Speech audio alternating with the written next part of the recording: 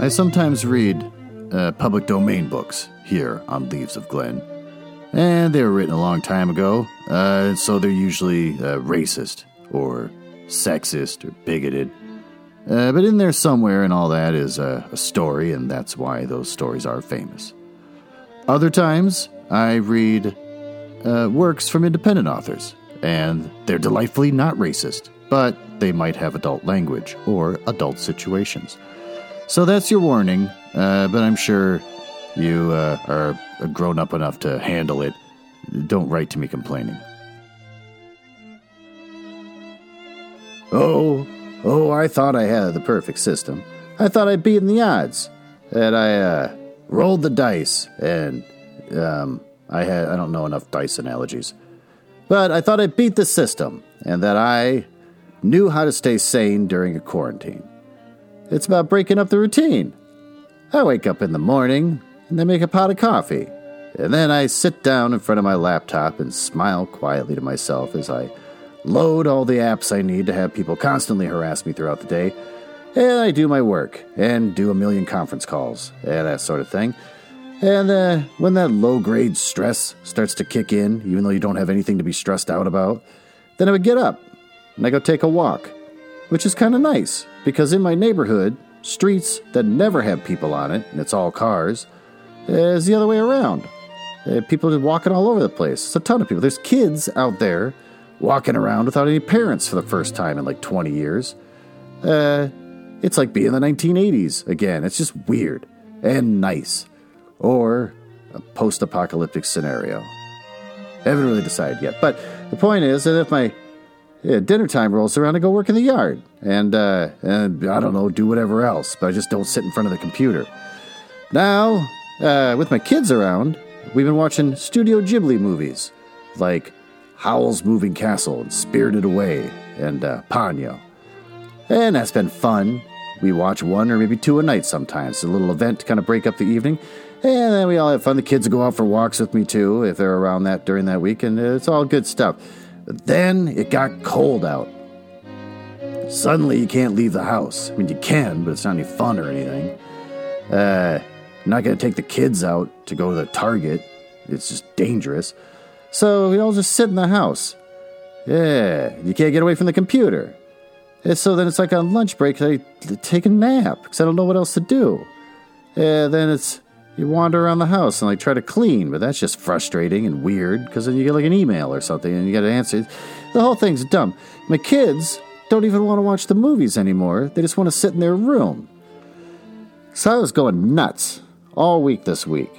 And finally, one of my childhood friends, who I see every month or so, Corey, he texted and said, "Hey, you want to talk on the phone?" And I said, "Oh my God, is something wrong? What happened?" And he said, "No, I'm bored. I want to talk on the phone."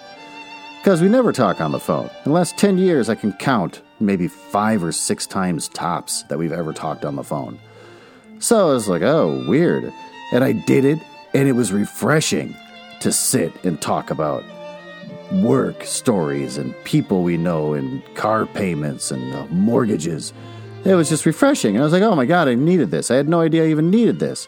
And then after that, a friend of mine from Japan texted me saying, hey, we should talk on the phone. So I talked to her. And in the end, 2 hours of adult conversation. And it was where I could say anything. It's not like the conference calls. I can say anything I want. I can make a joke about a man's wiener. It doesn't matter. Hey, you're not going to get fired or hear about it in a review. So the watchword for this week is chasing the dragon, which isn't one word. But once I talk to a grown-up, that's all I think about. I spent all day today thinking, God, who else can I talk to on the phone? I just need to reach out and have a conversation with another human being.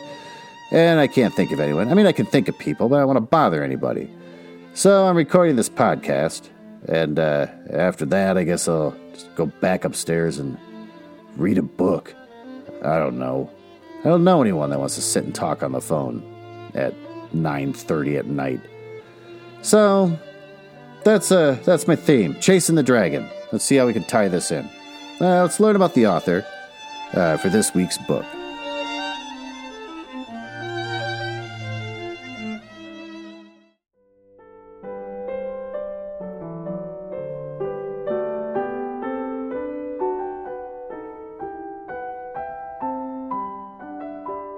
This week's book is Gods of the North by Robert Irvin Howard.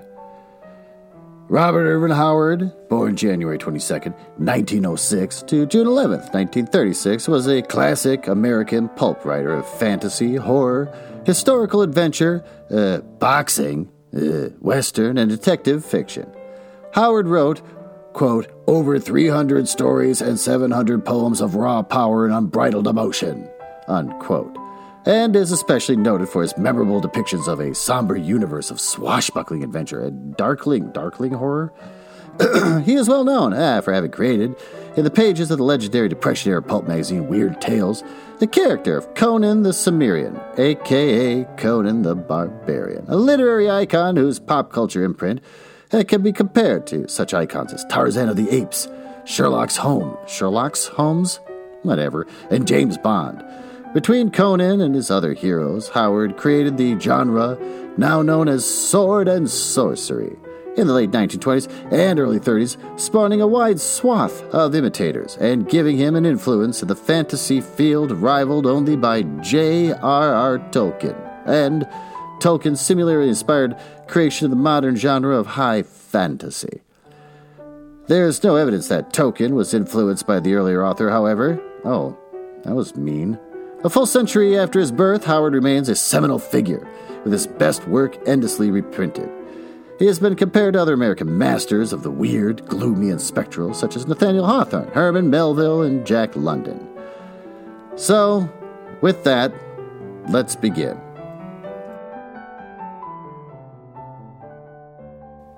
Across the red drifts and mail-clad forms, two figures glared at each other.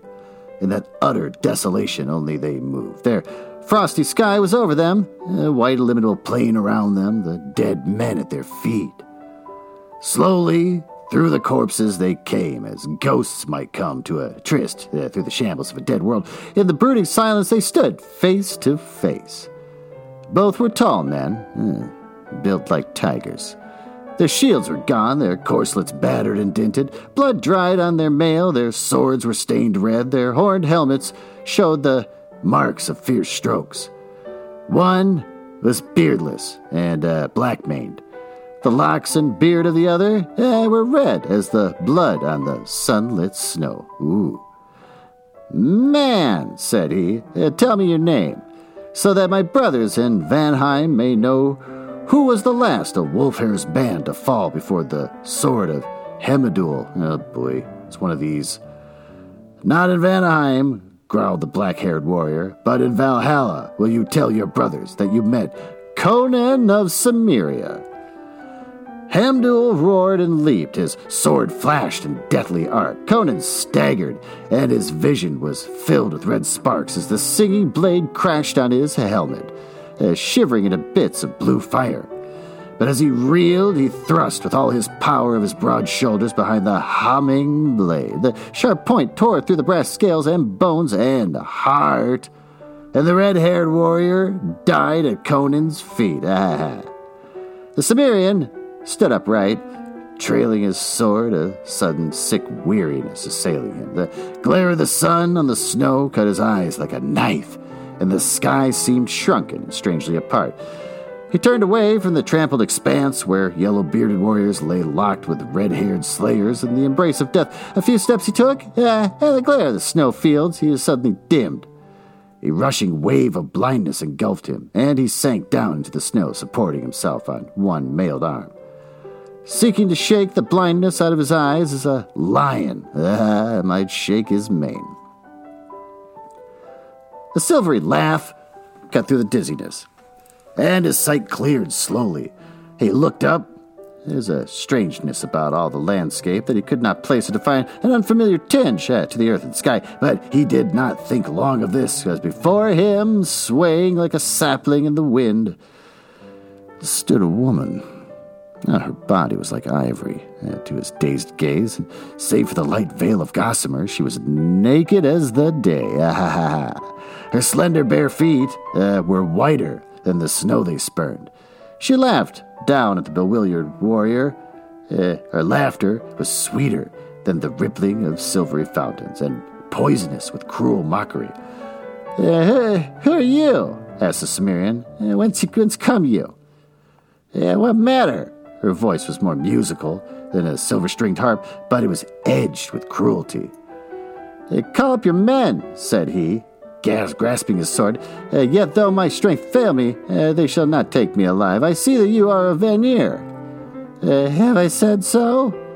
His gaze went again to her unruly locks, which at first glance he thought to be red. Now he saw that they were neither red nor yellow, but a glorious compound of both colors. He gazed spellbound. Her hair was like elfin gold. The sun struck it so dazzlingly that he could scarcely bear to look upon her. Her eyes were likewise neither wholly blue nor wholly gray, but of shifting colors and dancing lights and clouds of colors he could not define. Her full red lips smiled, and from her slender feet to the what's with the feet? To the blinding crown of her billowy hair, her ivory body was as perfect as the dream of God. Conan's pulse hammered in his temples. I cannot tell, said he, whether you are Vanirian or my enemy, or of Asgard and my friend. Far as I've wandered, but a woman like you I have never seen. Your locks blind me with their brightness. Never have I seen such hair, not even among the fairest daughters of Aster. By Yammer, who are you to swear by Yammer? She mocked. You know of the gods of ice and snow, you who have come up from the south to adventure among an alien people? By the dark gods of my own race, he cried in anger. Though I am not of the golden-haired Aster, none has been more forward in swordplay. This day I have seen 80 men fall, and I alone have survived the field where Wolfhair's reavers met the wolves of Bragi. Oh, God. So many fake names. Tell me, woman, have you seen the flash of mail out across the snow plains? Or seen our men, moving upon the ice? I have seen the hoarfrost glittering in the sun, she answered. I have heard the wind whispering across the everlasting snows. He shook his head with a sigh. Nord should have come up with us before the battle joined. I fear he and his fighting men have been ambushed. Wolfhair and the warriors lie dead. I thought there was no village within many leagues of this spot, for the war carried us far. But you cannot have come a great distance over these snows, naked as you are. Lead me to your tribe, if you are of Asgard, for I am faint with blows and the weariness of strife. My village is further than you can walk, Conan of Cimmeria, she laughed, spreading her arms wide. She swayed before him, her golden head lolling sensuously, her scintillant eyes half-shadowed beneath their long silken lashes. Am I not beautiful, oh man? Like dawn running naked on the snows, he muttered, his eyes burning like those of a wolf. Then why do you not rise and follow me? Who is the strong warrior who falls down before me? She chanted in maddening mockery.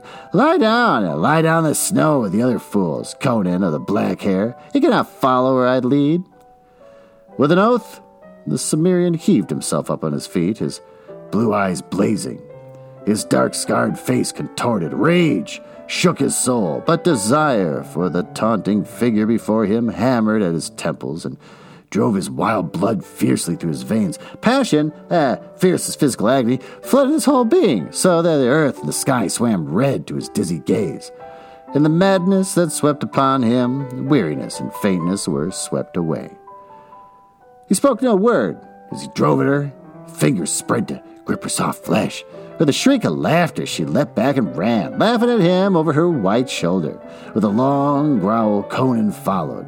He had forgotten the fight, forgotten the mailed warriors who lay in their blood, forgotten Njord and the reavers who had failed to reach the fight. He had thought only for the slender white shape which seemed to float rather than run before him.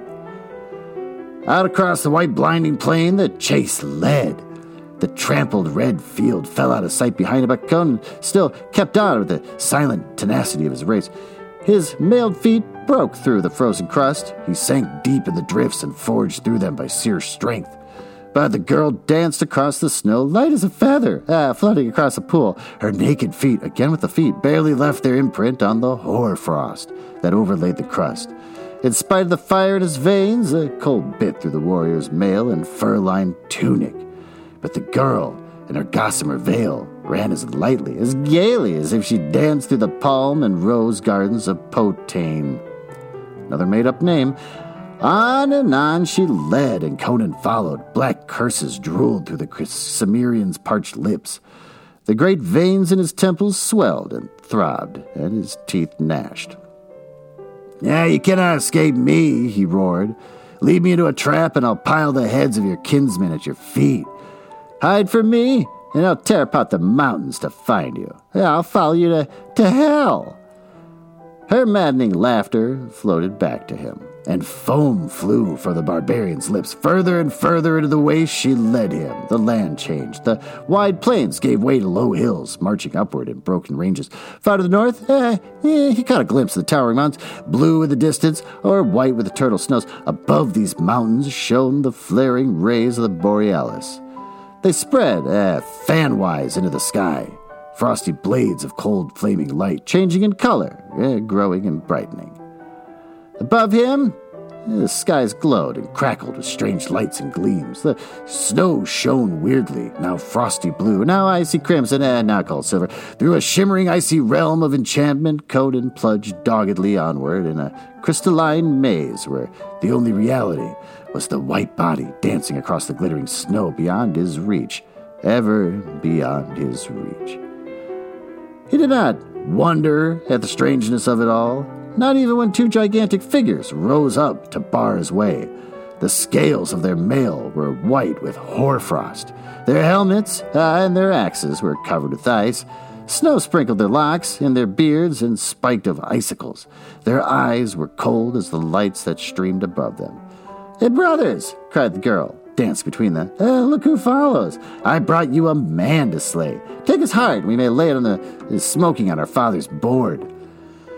The giants answered with roars like the grinding of icebergs on a frozen shore and heaved up their shining axes as the maddened Cimmerian hurled himself upon them. A frosty blade flashed before his eyes, blinding him with its brightness, and he gave back a terrible stroke that sheared through the foe's thigh. With a groan, the victim fell, and at that instant Conan was dashed into the snow, his left shoulder numb from the blow of the survivor, from which the Cimmerian's mail had barely saved his life. Conan saw the remaining giant looming high above him like a colossus carved of ice, etched against the cold glowing sky. The axe fell to sink through the snow and deep into the frozen earth as Conan hurled himself aside and leapt to his feet. The giant roared and wrenched his axe free. But even as he did, Conan's sword sank down. The giant's knees bent and sank slowly into the snow, which turned crimson with the blood that gushed from his half-severed neck. Conan wheeled to see the girl standing a short distance away, staring at him in wide-eyed horror. Oh, all the mockery gone from her face. She cried out fiercely, and the blood drops flew from his sword, and his hand shook at the intensity of the passion. "Call the rest of your brothers," he cried. "I'll give their hearts to the wolves. You cannot escape me." With a cry of fright, she turned and ran fleetly. She did not laugh now, nor mock him over her white shoulder. She ran as for her life, and though he strained every nerve and then through, until his temples were like to burst, and the snow swam red in his gaze, she drew away from him, dwindling in the witch fire of the skies, until she was a figure no bigger than a child, then a dancing white flame on the snow, then a dim blur in the distance. But grinding his teeth until the blood started from his gums, he reeled on, and he saw the blur grow to a dancing white flame, and the flame is the figure of a child. And then it was running less than 100 paces ahead of him, and slowly the pace narrowed foot by foot. She was running with effort now, her golden locks blowing free. He heard the quick panting of her breath and saw a flash of fear in the look she cast over her white shoulder.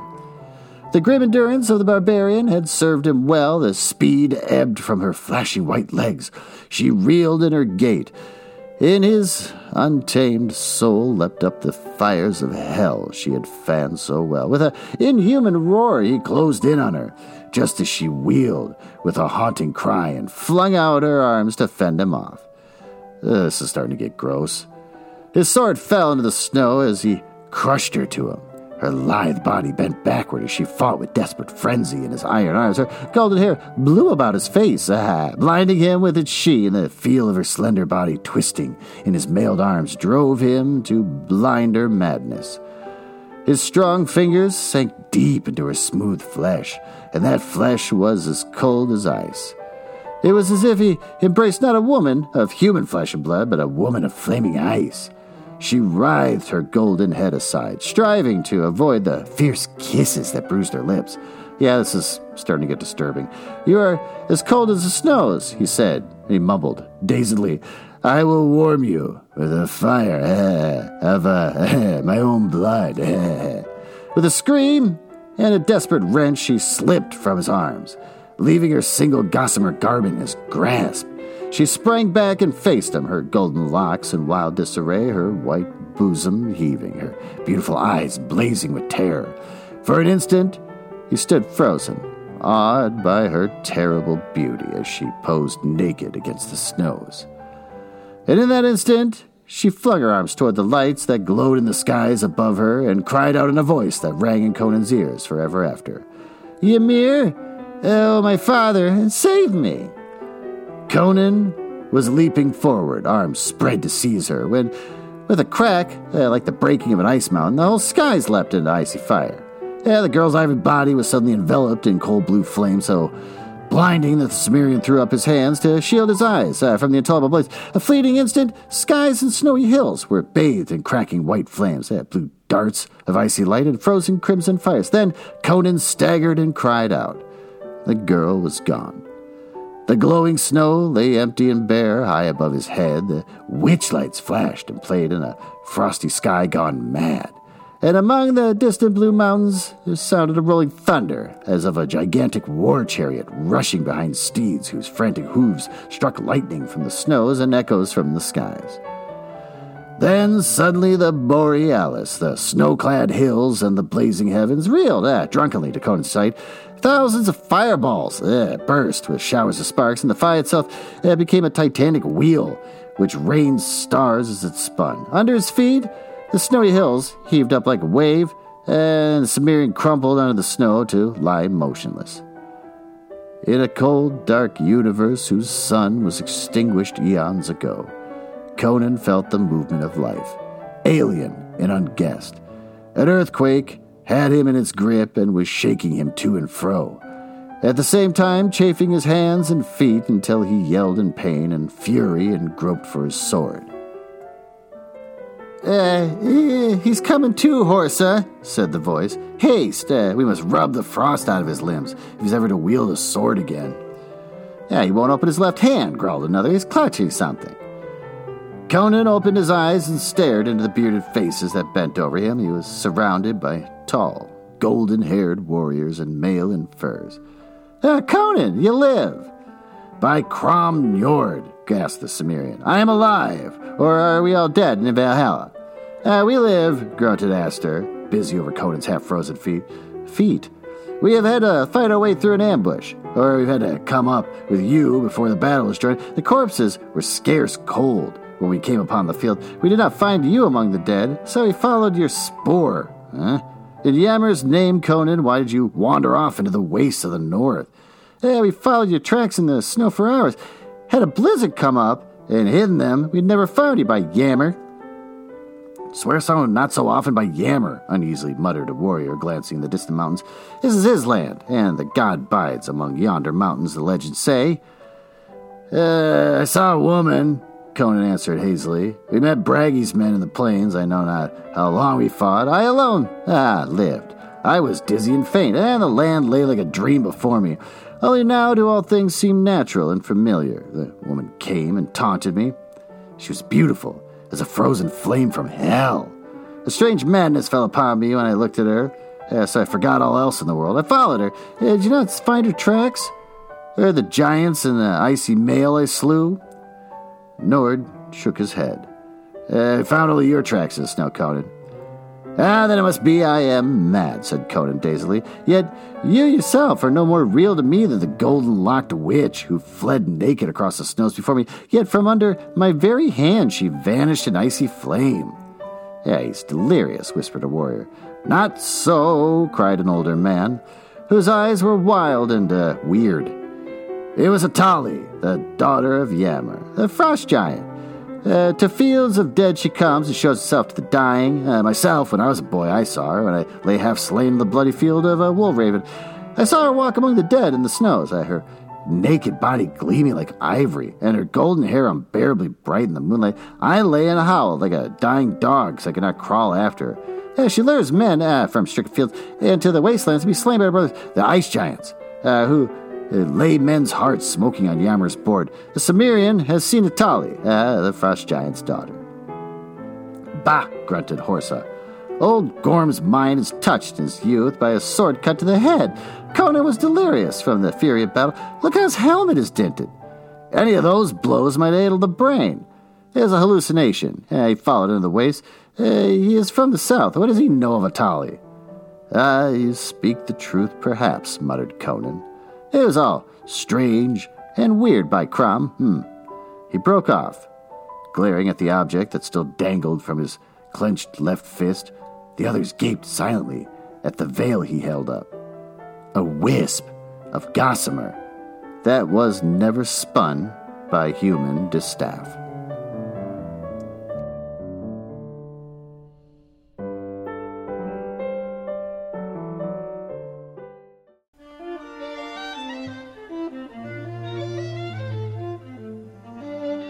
Well, that wasn't so bad.